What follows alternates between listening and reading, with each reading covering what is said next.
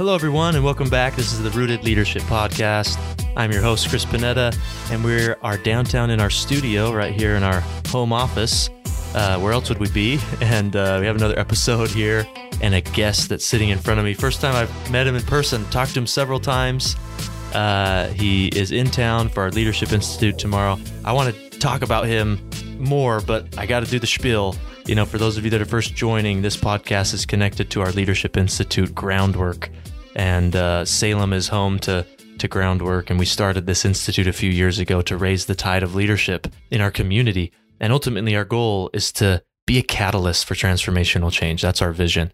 And we don't believe that we are the transformational change. What we believe is that we can do our part in creating the conditions for transformational change, and that our community and the organizations and our leaders and the people and the families, that we have so much potential to be better and to improve. And that's our goal, is to create those conditions for that sort of change to happen. So that's what we're all about. This is all a philanthropic endeavor that we're engaged in, which is just an amazing thing to have benefactors that care so much about the community that we can do this, and that I can be sitting across the table from you, Seth. And so that's a little bit about us and the podcast. So if this is your first time joining, thanks for joining. If you're a returning listener, thank you for your loyalty, we'll call it, to continue listening to these episodes and sharing this thought with others.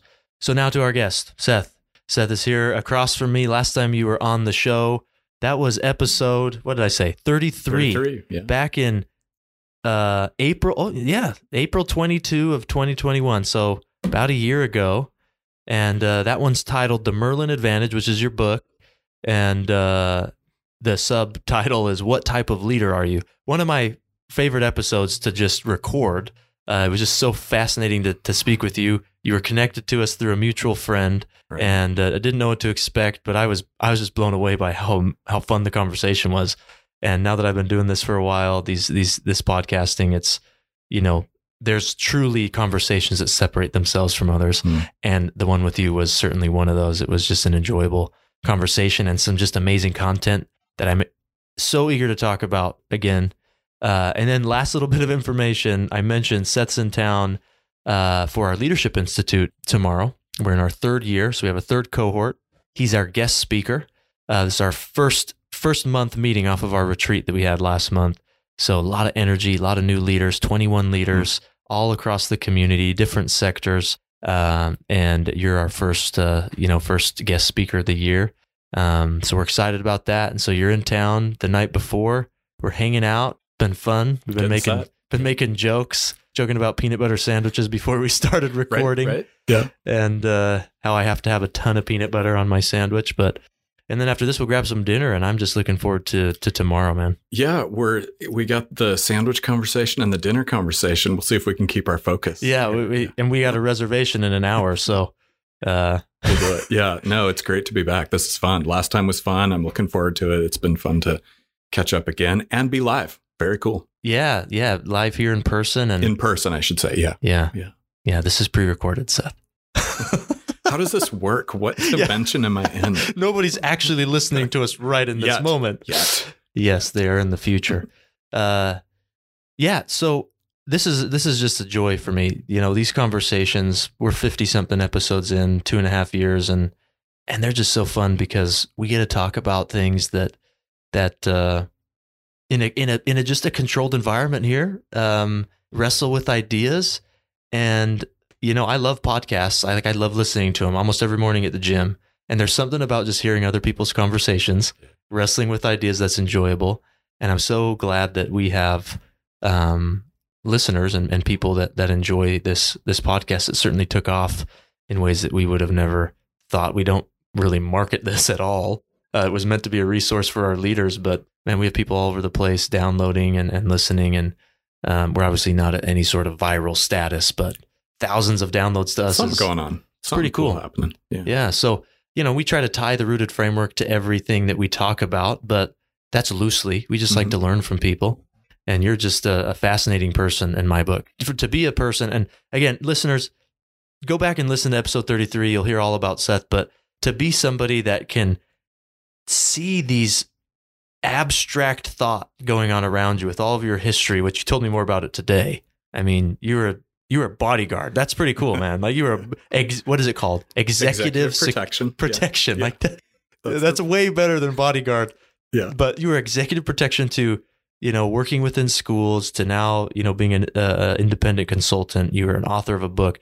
Really cool story. But to be able to take these thought that you've had over the years, these abstract ideas, and bridge it to the practical is pretty cool. And then to make analogy of it from some of our favorite childhood and adult myths and legend and stories, from King Arthur to Merlin and Lord of the Rings. I mean, don't even get me started. Right, like after Star Wars, that's the thing, man. So I just think it's fascinating that your story there. So it's just a joy to have you back. And I want to get right in, pick up from where we left off. Yeah. I remember, and I'm going to stop talking after this because I just want you to kind of run with stuff. But I remember this feeling after we last spoke, and I talk about this in the episode. So for those of you that heard that one, where you talked about this idea of what a Merlin leader is and an Arthur leader. And Arthur leaders are like, what do you call them? The performance leaders. Performance leaders. The name I gave it. It's like they're the go-getters. They're the engine. They're the car, the engine of the vehicle, like you say. Yeah. They're the ones that go and get it done. They're competitive. They're type A. They get things done. Boom, boom, boom. Aggressive, speed, quickness, etc. And then there's the Merlin leader, which is kind of the opposite, right? More of a feeler. What's the term you have for that? Empath. We talk about cooperative energy, and the type of leader. You got the performance leader, and then that's the core thing, the integral process leader. The integral process leader. Yeah. More empathetic, more understanding. They slow down a little bit. They're more focused on people instead of things, And what we talked about today, which I'd love to get into, is that there's a continuum between those two types of leadership. Right. But I remember when you were talking about that, wrestling in my own internal battle of, man, what kind of leader am I? Because I have been my whole childhood and being a competitive athlete and things of that nature. It's like, I'm super competitive. I want to be the best. Mm-hmm. And I usually ensure I'm the best, right? Like that's just how I'm wired. And, when I was a kid and we always ran races, like in school, I was always the first, right. And it was just how I was. And that's how I'm wired in a lot of ways. But my education, studying peace building and conflict resolution, psychology, it's really taught me the value of slowing down, being empathetic, understanding, seeing people, being more concerned about people than things. And so I constantly have this interplay between the two. And sometimes one kind of leads the way and sometimes the other leads the way. And sometimes, like we talked about earlier today as well, is it's not like one is necessarily better than the other. Your whole thing is there should be a balance, and not if it's just within your own internal, cognition, but just surrounding your people with a balance. So that's what I remember from that episode, wrestling with, gosh. And even just the other day, I told you on the phone that I was struggling with something, and I was realizing that, man, I'm just an Arthur, man. I just want to go and get this done. And why don't other people see this as well? And I was frustrated, but it gave me the language to kind of self-diagnose, which I think is incredibly valuable. Yep. So that's where we ended off. Yeah. And I wanted to continue that conversation, but let's start with talking about the continuum. Okay.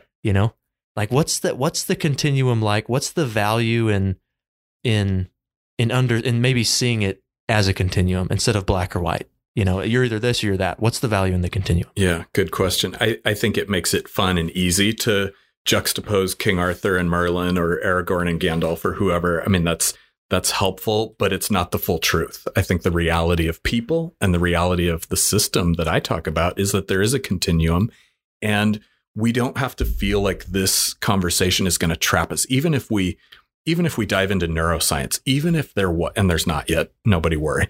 Even if there was a brain scan that could say, oh, you're King Arthur, there's the reality is there's still room to move in the system, because as individuals, one of the things since we've talked is I've just found more and more on the left-right brain research and the, other ways of, that the neuroscience is showing us how people work, and realizing that there's almost a fractal.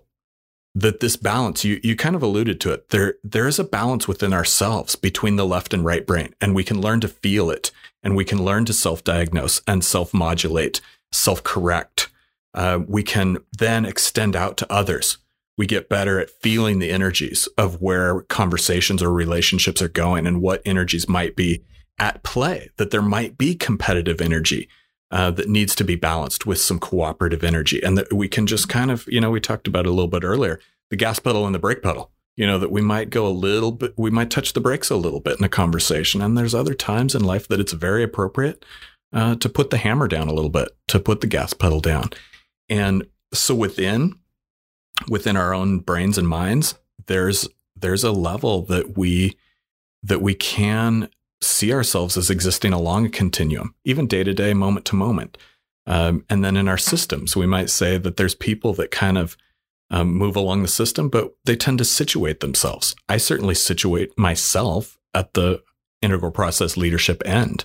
I'm, by temperament, a little bit more on that side. And I understand that about myself, even though, I can lean in and, drive on when I need to. I see where I situate, but I also move a little bit. And I see that, there's people that are flat out in the middle of this thing that really exist in both places very comfortably. And sometimes that manifests as people who are great team players, and they're, fairly great managers because they're very much kind of in the middle. And there's not a lot of incredible King Arthur system kingdom building going on.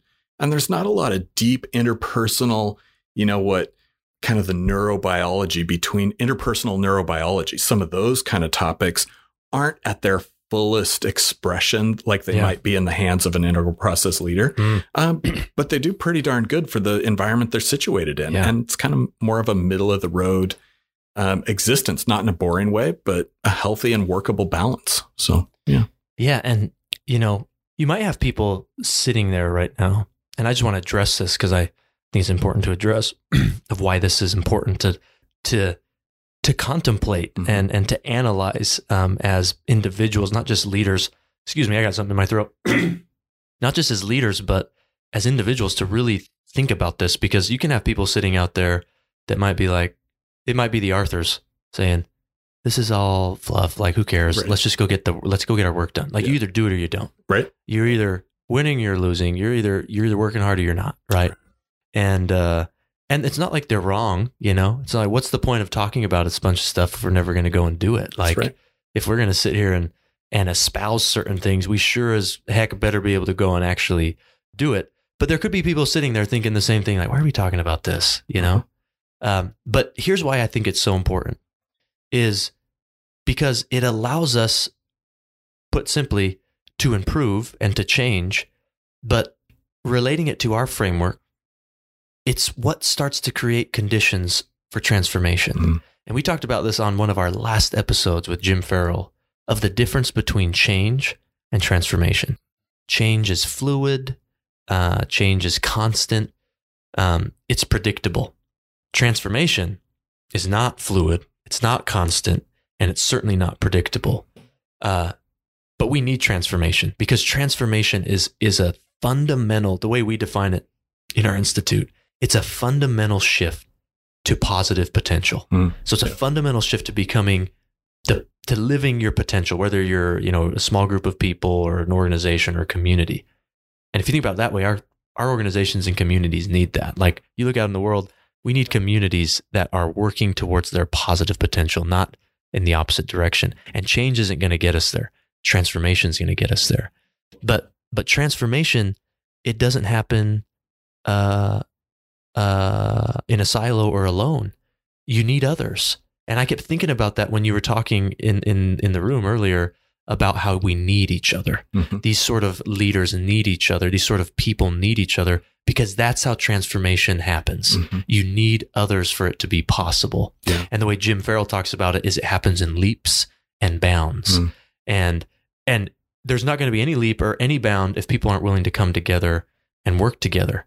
And that's why you need the Arthurs and the Merlins. You need the Aragorns and the Gandalfs. I was thinking of Lord of the Rings, and you don't have a story in Lord of the Rings without those two characters. Right. And it's not a story if it's just one of them. Right. It's not. You need both of them to create the amazing, it's all fictional, but and you're like, no, it's not. It's real. Middle Earth is real.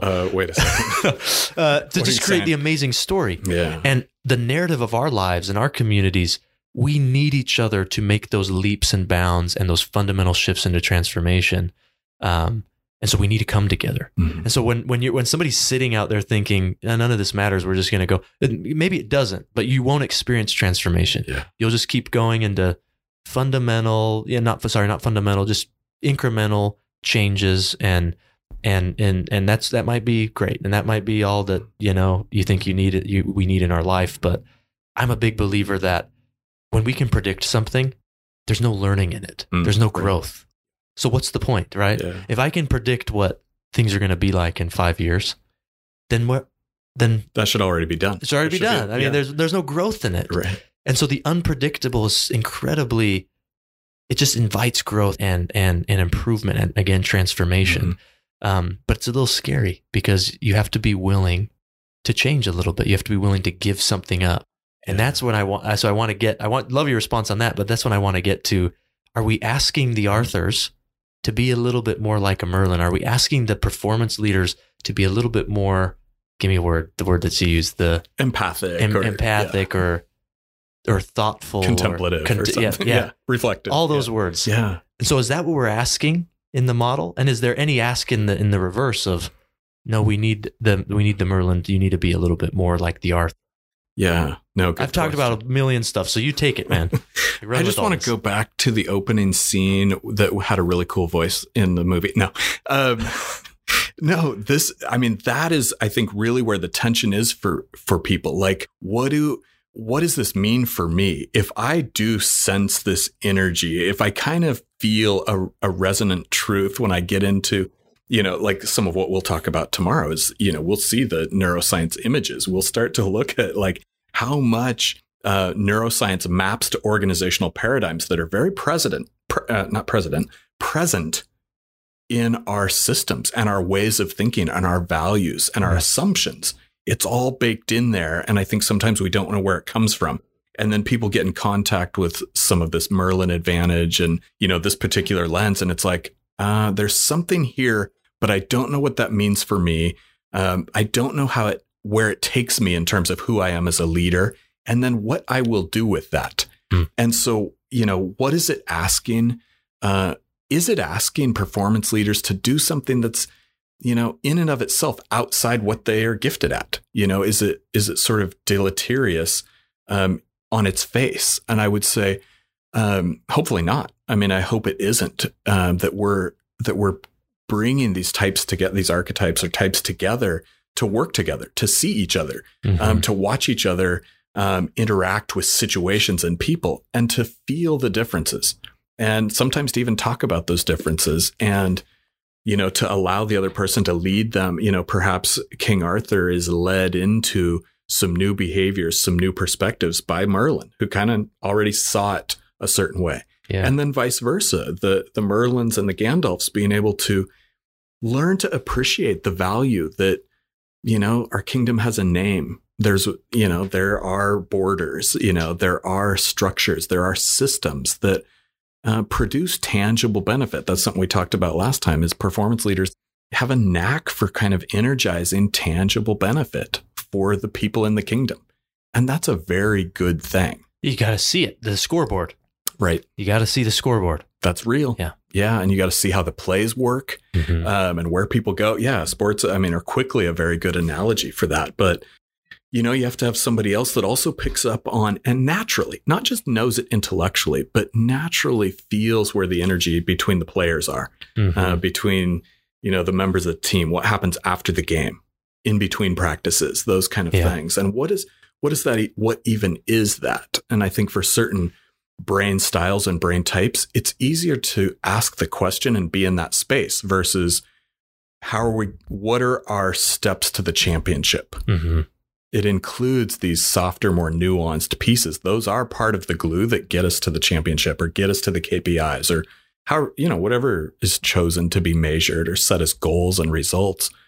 I think your system's very, the rooted framework, the groundwork perspective is really powerful in bringing people into that conversation and understanding what is depth, what is seeing people, what is knowing yourself. And, the Merlin Advantage is sort of fictional kind of tour through the neuroscience and personality theory to further that. Yeah. But people have to get into that conversation. And Well, I love that it's called the Merlin Advantage and not the Arthur Advantage, right? Because I agree with you. I think that we have been conditioned to put value on the performance. I could stop there. Performance, period. Yeah. But performance leadership, because it's the tangible evidence. It's what we see. It's what we see, and it's the bottom line. And we were talking about this in the office earlier. It's the thing that we typically measure. Mm-hmm. But what we're not measuring is this other space that's between us and others. Mm-hmm. In our curriculum, we call it the space between. Yeah. There's a space between us and others, and you have to kind of put on the Merlin hat to see it, and then to be intentional enough to measure it. And Jim and I and the previous guests were talking about this principle of leadership changing over time. But I was with a group yesterday. I did this last minute speech to this group in the community, 50 some odd leaders, and they're called emerging leaders. It's through the chamber. Really cool group. And I didn't quite know what I was going to say to them. And so I winged it. It was one of those things, man. I just threw out the notes. Seriously, I spent I only had 2-day notice, and I was the headliner. I'm putting up my quotation fingers. The headliner. And you're already ready. And I'm like, man, there's a million things I could talk about. I have no idea what I'm going to talk about. Yeah. And so I wrote down 2 pages of notes thinking, trying to organize my thought, and I was going in circles, whatever. So I show up there, and I just was riffing off of what they're called, emerging leaders. And I kind of took this spin on that concept again that we had discussion with a previous guest. I'm a mentor of mine, Jim Farrell, but I took this twist on it of just talking about the term emerging as leaders. Because when you emerge, it means that you're coming out of something. It wasn't there before and it emerged, right? So it's a really simple concept of what does it mean to emerge? And then you couple that with leadership. It means that this is, and I told them, you guys are the emerging leadership group. You're not the already made it leadership group. Yeah. You're not the already knows it all leadership group or you're the emerging leaders. And so that means something. But let's look throughout time, back in Gandalf times there you go.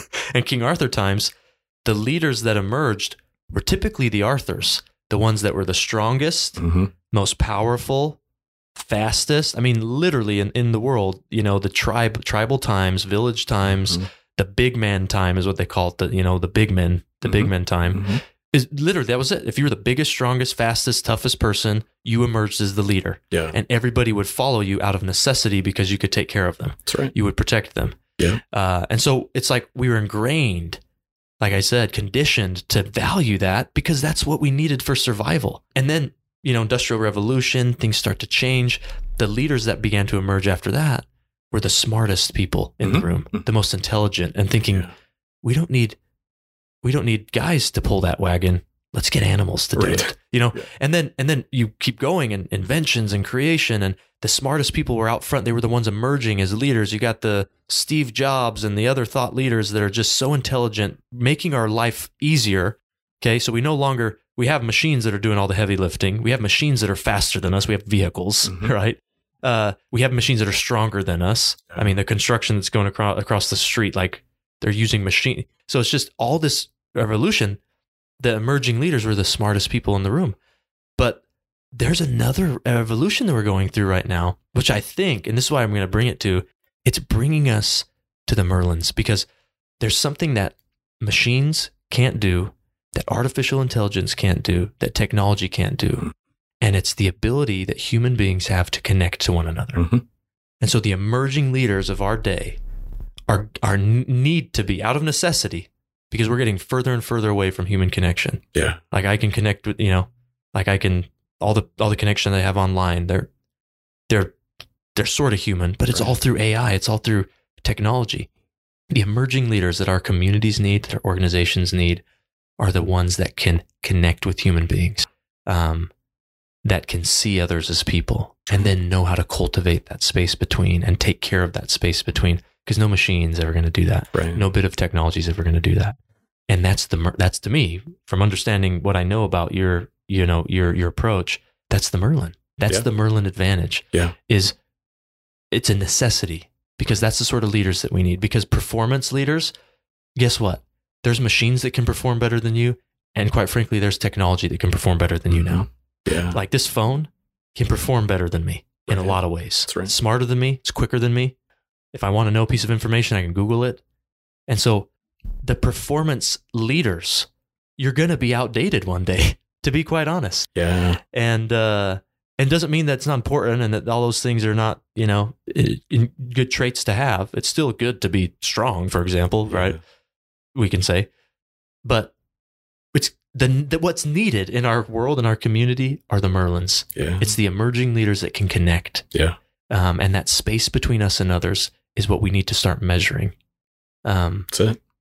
So I'm rambling, man. No, and you're the guest. And I'm sorry, I'm rambling. Let's hear from you. What's your response? Such a perfect tour of sort of the history of this phenomenon.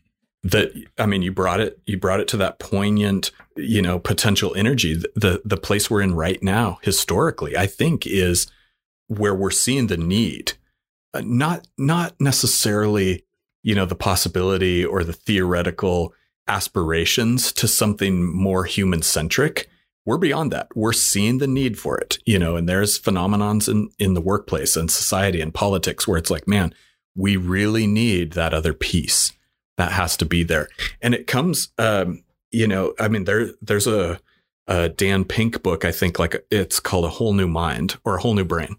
And it's talking about this. And there's even some real deep scholarship that Ian McGilchrist, I've gotten into his book on left and right brain lateralization and how that's influenced. I mean, his take is, very similar to what you were saying, is it's shaped the formation of culture for decades and centuries and millennia, going back to, what was strong, what was performance based, what was results based, that was favored, from sort of like almost a system evolutionary perspective, where that is what is moved forward in terms of values and priorities for organizations, tribes, families, whatever, soccer teams, whatever. That became like what we look to and what we construct our view of what good leadership is. And yet we know, we've kind of figured out like, that's imbalanced, that it leaves something missing. And that's where we bring in, the integral process leaders, the Merlins, the Gandalfs. And interestingly, one of the publishers for Dan Pink's book said, and we're going to see this quote tomorrow, it said literally, it's the end of the left brain dominance. We've reached the end of it. And now it's time. It's almost like the Bourne Supremacy or something, like one of those movies. Like now is the ascendant rise of the right brain influence in the world. And, I think that there might be a temptation around the Merlin Advantage to celebrate and be like, hooray, the rise of the empaths. And yet my belief is that's a mistake. But the Merlins don't want that. Yep, that's right. Those sort of people don't want that, right? Exactly right. They don't want it. And I think they're the type of leader that doesn't need that or want it. And like, the Arthur, and I know it because I started to cut you off. Yeah, no, you're on it. You're on it. Yeah. I want it, right? Like I want the recognition. I want and of course those things are not always nice to hear, but the Arthur side of us wants that. The Merlin side, they don't need it. Right. That's right. Yeah. And so I don't think there'll be a day, or maybe there shouldn't be a day where, and I think we get this where, I guess I'll finish my thought, where it's right brain dominance, it's Merlin dominance, it's IPL dominance. I don't think we should go there. I don't know if we will. And I think if we even go to this fictional legend side, we know it's bad. If we watch movies where there's bad Jedis or bad wizards, one of the things I think I mentioned it in the book, but I've mentioned it in conversations. One thing worse than having no wizards or no sages is having a bad one. And so we have to be careful about an imbalance the other way. Yeah. Where that side can be incredible. Yeah. If it turns evil, becomes, manipulative, right? Yeah. Deceitful. It becomes incredibly toxic. Emperor Palpatine. Yeah. Into the core of who people are. It tears it apart because it goes into those relational spaces in an overemphasized way, because now we've left behind all need for structure and, some of the things that were left brain contributions that came for a reason. They helped us organize. They helped us generate coherence. and momentum, and we can't take those away. And that's that's why balance is such a core word to the integral process leadership theory, if there is one. That these energies need to be balanced within ourselves. They need to be balanced within our systems, and to some extent, that's possible. That's a stretch we can make. But to some extent, like you were saying so well, we need to work with others, because flat out, Aragorn has different energy. He has different capacities within himself at that soul level, at that deep brain level, that Merlin, has different ones. And those are needed. We bring these, and at high levels of leadership, you got some really smart, really well-adjusted people. There's toxic ones too. Those are other stories. But oftentimes we find some incredibly capable and well-balanced people. But there's still, in my opinion, there's still a 51-49. Yeah. I mean, that's my belief, is on which side you are. Where the energy really flows. Yeah. Yeah, I hear you. There's this quote I shared yesterday with that same group that I just came to mind. I think applies to some of this. I just want to think out loud real quick. Alvin Toffler, American writer, he once said that the illiterate of the 21st century aren't going to be the ones who can't read and write. They're going to be the ones who can't learn, unlearn, and relearn. That those will be the ones that are illiterate. And so I thought of that because, again, going back to the what I wanted to get out in front of earlier, of kind of nipping in the butt the idea that these things don't matter, right? Like if we're thinking that, nope, the way that I do it is fine, it's good. One, those sort of people probably aren't even listening to this podcast. Right. But if you happen to be listening to the podcast and you have that the right people are listening. Yeah. If you happen to be listening and you have that part of you that's like me, because I'm that way quite a lot, that's why we need to listen, because the illiterate of today are not the ones that can't read and write. It's the ones that can't learn, unlearn, and relearn. And to me, that means a few things. That's impure when I'm learning, unlearning, and relearning just to continue to take advantage of people or walk on people or be more destructive, right? But that is transformative when I do it in a way keeping in mind that space between us and others, right? And not to create confusion, but for those listeners, what I mean by the space between is, you look into a room of people, and the most important part of that room, like yesterday I was with all those leaders, they're all sitting around it was just kind of an informal setting, but everybody was, looking at the front, but they're all on chairs, and some are standing, some are on bar stools. Like that, what's the most important thing in this room right now? It's the space between all of you. It's the connections that you can make, and not the typical, with our soil analogy, the surface level connections that that we're typically used to making. Like, hey, Seth, I'm Chris. You're Seth. Right. What do you do? Can I have a business card? Great. Let's get lunch or whatever. That can lead to a deep connection. But if that's all we continue to keep, that's transactional. And transactional is the opposite of transformational. And transaction is important. Just like we're talking about, the transaction is important. And I'm going to make another claim and connection to your, I'm just writing your second book for you right here. Thank you. Makes it much easier. I'm going to make another claim in connection to it. But the transaction is super important, but the transformational is what happens beneath the surface. And in my opinion, the Merlins are what get us into the deep part of our soil. Yeah. Because they're intentional.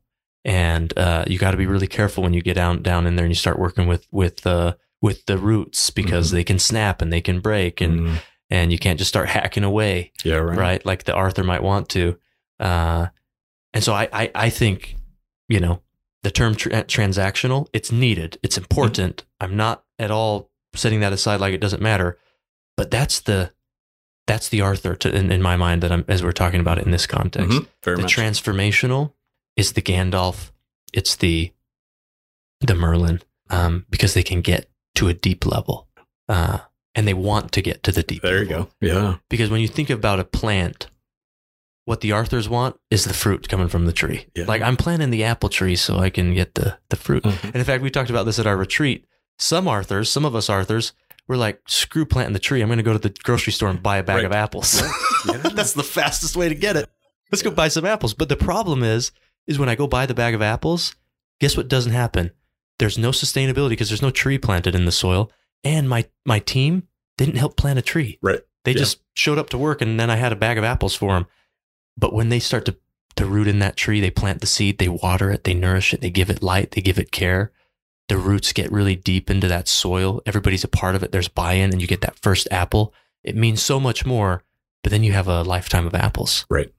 Yeah, it's sustainability. And I mean, it's a picture in my mind as you talk of strengthening the space between, even if we are talking about real trees and soil and fruit and all that stuff. It works so well as an analogy. If somebody just tuned into the episode right now, they'd be like, what the heck? It's an organic farming podcast. It's organic farming podcast with wizards. Right. Can it get any better? I mean, how much the stuff? Yeah, that's the right question. Can it get any better than this? I don't think so. I mean, this is... I don't think so. And I think our society's at a place, people loosely throw around the idea of the Great Resignation and what does work mean and what is an employee engagement crisis and why is burnout now an official category for the World Health Organization? What is going on? And I think for me the motivation around the book and about what I do every day is, well, something's not quite right. Yeah, that's clear. And like you said, we're not throwing out transaction. We're not throwing out words like building and structure and controls. Those aren't, this is the part that I can't emphasize enough. And I beg people, like, we are not throwing it out. It's necessary, but, as they say so often, not sufficient. We need this other side. And it is people who can be, who have those neurological levels, neuropsychological levels of tolerance to be inside the dirt with, in that space, to work in that space and have no cognitive dissonance that, that I'm not producing right now, that the factory is not churning right now. Sometimes I use the analogy of like a race car that sometimes for performance leaders, it's hard to pull over and have a pit stop, to let the team work and change out the tires and all that kind of stuff. To sit there is almost intolerable for the race driver. Like people are flying by me. Yeah. And that's what I think a performance leader hears, psychically in the system, in the marketplace. You did a really good race car impression. I think about that often. Go ahead, keep going. No, do you feel that? Like the dissonance for a performance leader to take those reflective, contemplative space between moments, sometimes that's why I talk about it as a stretch where, for the, we can leave behind Gandalf and Merlin a little bit and say, no, we're talking integral process leaders who are a little more right brain or, the front, back, top, bottom, whatever that neuroscience is that allows them to be okay with the other drivers racing by. And to be quite comfortable with like, oh, this is a good time for my eyes to refocus. I can feel the power that I'm going to come away with new tires put on. Zip, zip, here they go. It's time. To tolerate that liminal space is not every brain. And we need King Arthur's we need King Arthur's to drive us, to move us around the track, to hit the flags. But we need the other side, the integral process leaders to be in this, to lead the space in between. And again, I said this earlier as we were talking prior to this episode that I work with lots of performance leaders who love their teams. They believe in relationships. They pay money for me to do what I do because they believe in it, and they learn to do what I do. But they know that that's not them. Yeah. They've got their eyes on things that I actually, in the marketplace or innovation or finance, that as the IPL, I can't figure out. I'm like, I don't know where we pivot next to. That's your thing, and you can see it so clearly. And, the drive and the energy that they infuse into the organizations. I'm like, I flat out literally can't do that. Yeah. And people would say, well, Seth, don't count yourself out. And I'm like, I have an MBA. You can change, Seth. Right. I can stretch. I know what he's talking about. I know what these performance leaders are talking about. I get it. And again, love it, believe in it, just like they believe and love in the side I do. But there's some really cool partnerships that happen at that upper level of sort of, like we're talking about the self-awareness. Yeah. Which leads to some really new ways of seeing partnerships Yeah. So that's what the system is. Yeah, I love it. Another chapter in your book could be the Legolas, because he's a good hybrid. He can kick your butt, but he also walks on snow. There is a little bit of pre-thinking. I'll tease the future of who else is in the kingdom. Yeah. Who else is in the story? So there might, Yeah, well, it goes to what we were, I can't remember if all of these last couple hours with you have bled together. So I don't know if we talked about this on the podcast or not, but where the literature of leadership has even gone is to followership. Yeah. That the power of a kingdom isn't who the Arthur is or the Merlin all the time. It's who's in the kingdom, like you just said. Right. And I think what are those other roles? Yeah. And that's what's the role of this sounds degrading. I don't mean it that way, but what's the role of the peasant? What's the role of the hobbit? Mm-hmm. Because if you look at it, that's what I'll take back what I said earlier of you don't have a story without either one of them. You don't have a story without the hobbit, without the Frodo, the Bilbo. Like that's what actually brings the whole story together. Yeah. And so the followership, understanding our followers, understanding our people, as we say in our framework, understanding the soil, that is your leadership. Mm-hmm. And you can be an Arthur, you can be a Merlin, you could be whomever, and still understand your soil. Right. Like you got to know what's out there. Right. That's leadership. And I like what you said about how, it's going to be hard to really, there's going to be a 51-49 kind of different, there's going to be an interplay there. And I largely agree with you. And that's why we exist. That's why the Rooted framework exists, because we want to make up the gap of where leaders lack, whether that's in being able to produce the best fruit. Mm-hmm. Well, our framework, we want to fill in that gap and help you learn how to plant the right seeds, cultivate those seeds, get the best fruit, or deal with the conflict that your organization is going through. Or if your strength is that already, you're the Arthur, and you don't really know how to quite create a culture of care and concern and empathy, and you need to get into the soil and cultivate it. Right. Our framework, we want to fill that gap. So that's why these resources we have available to us are so important. Yeah. The work that you do, obviously the work that we're trying to do within the Institute is to create enough tools to fill these holes that we have. Yeah. In our ability to be with others, and our ability to lead, and our ability to be a follower. We need help. Right. Just like you said, there's other things in the kingdom, and Gandalf isn't as much without his staff. Was that what's called, staff? Or is there some other? So. There's some official term. Maybe. Whatever. And then Aragorn's not the same without his bad A sword, right? And so we need the tools that help us get tools there. And teams and and the rhythms in between. I mean, how do those go together? Followership takes me to sort of a word I like, which is just that choreography, that really gets beyond simple, where are the parts moving, but who, and I mean, what's the identity of the people that are in the system? What's the interpersonal choreography? Yeah. That makes a team come alive. And, certainly there are contributions at that king leader level. There are contributions at that sage wizard archetype level. Those are certainly there, and I think, book 1 is certainly about calling that out and aligning it with the neuroscience, that it's real, as you say, like this is real stuff. And it's a piece of awareness as you search out how you're going to lead and who you're going to lead with.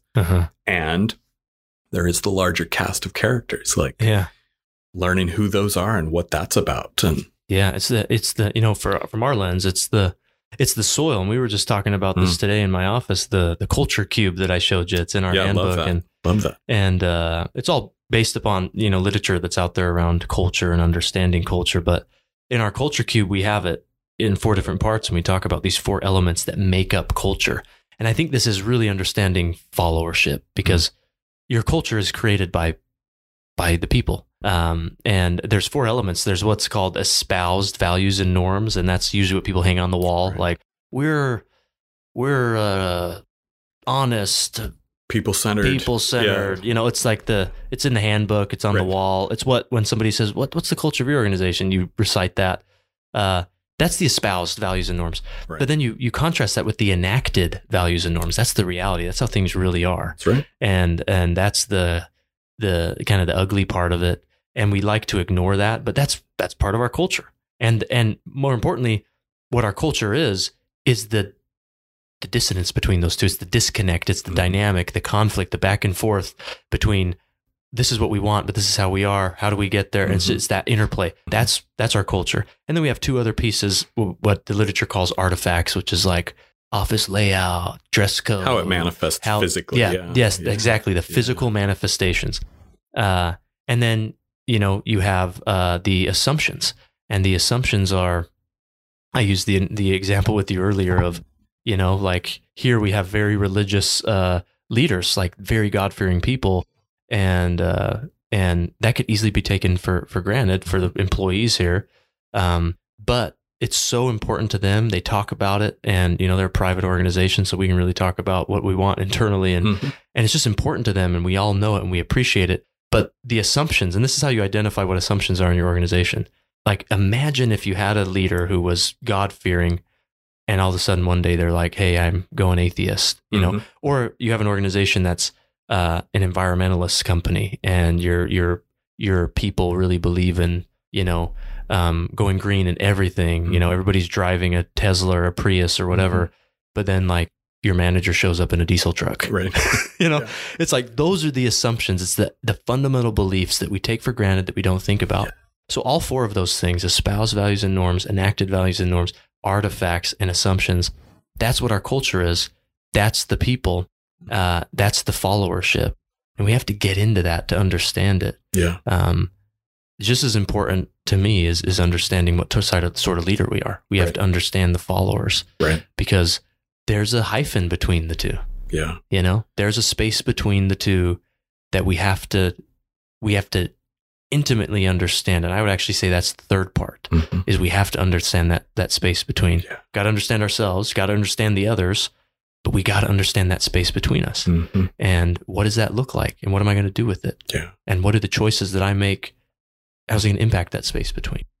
Yeah. And in that leadership identity, what are we going to be bringing to these situations, these questions, these conversations? And I think that's, again, my emphasis on the energy piece, performance leader energy.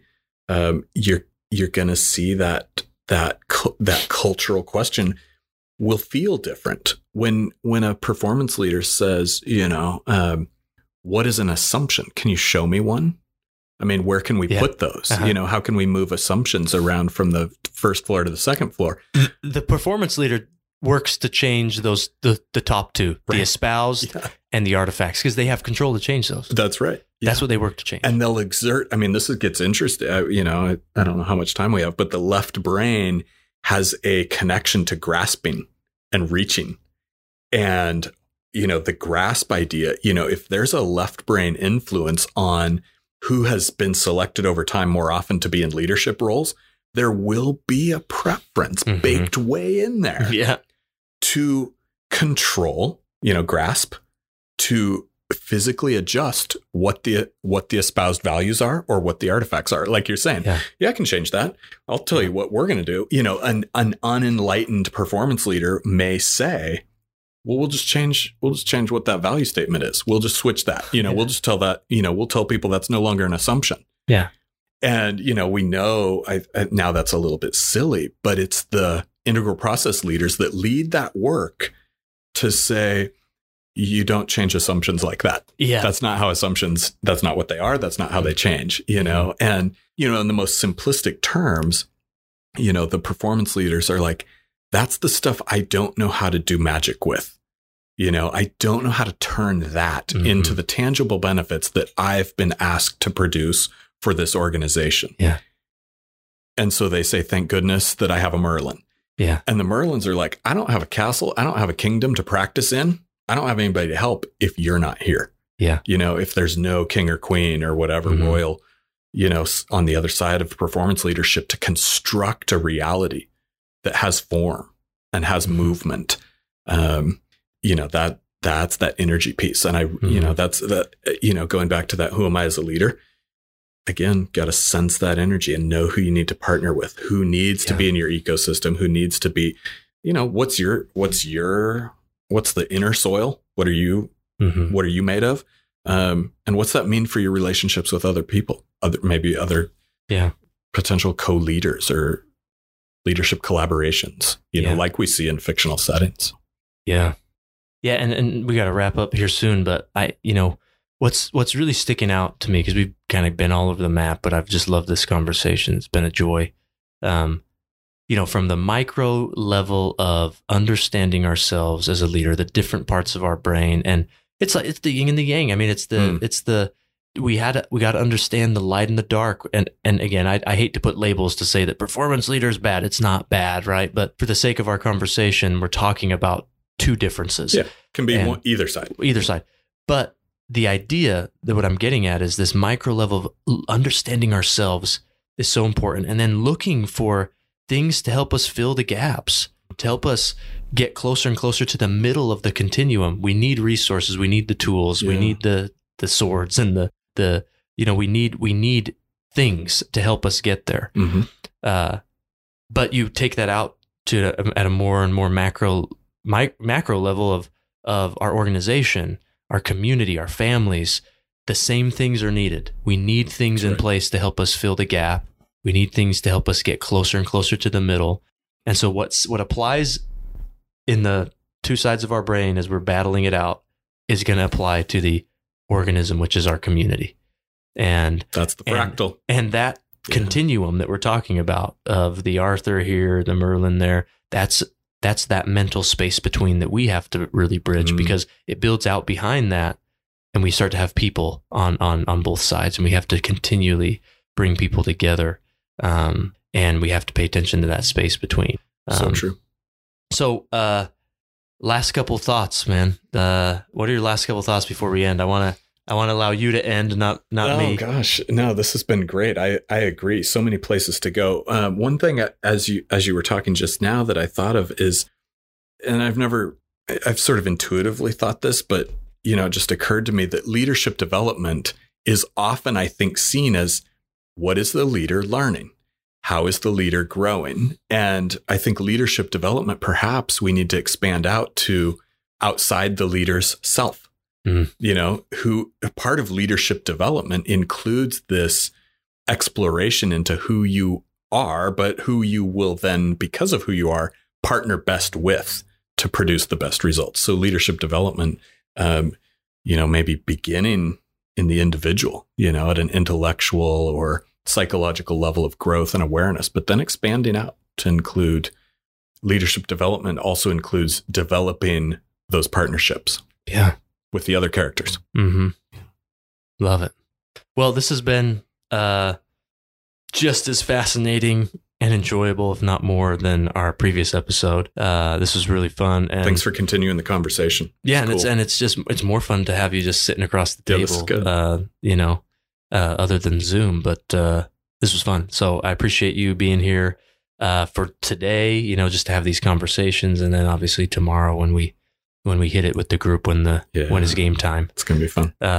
Appreciate you coming out. Thanks for having me. And appreciate all you listeners tuning in. Hope you enjoyed this as much as I did, and I hope that you're wrestling a little bit, mentally and emotionally with how you might be able to change. And remember, if it's predictable, then it's probably not worth it. So look for the transformational opportunities in your life and understand that those are always going to happen in relation with others.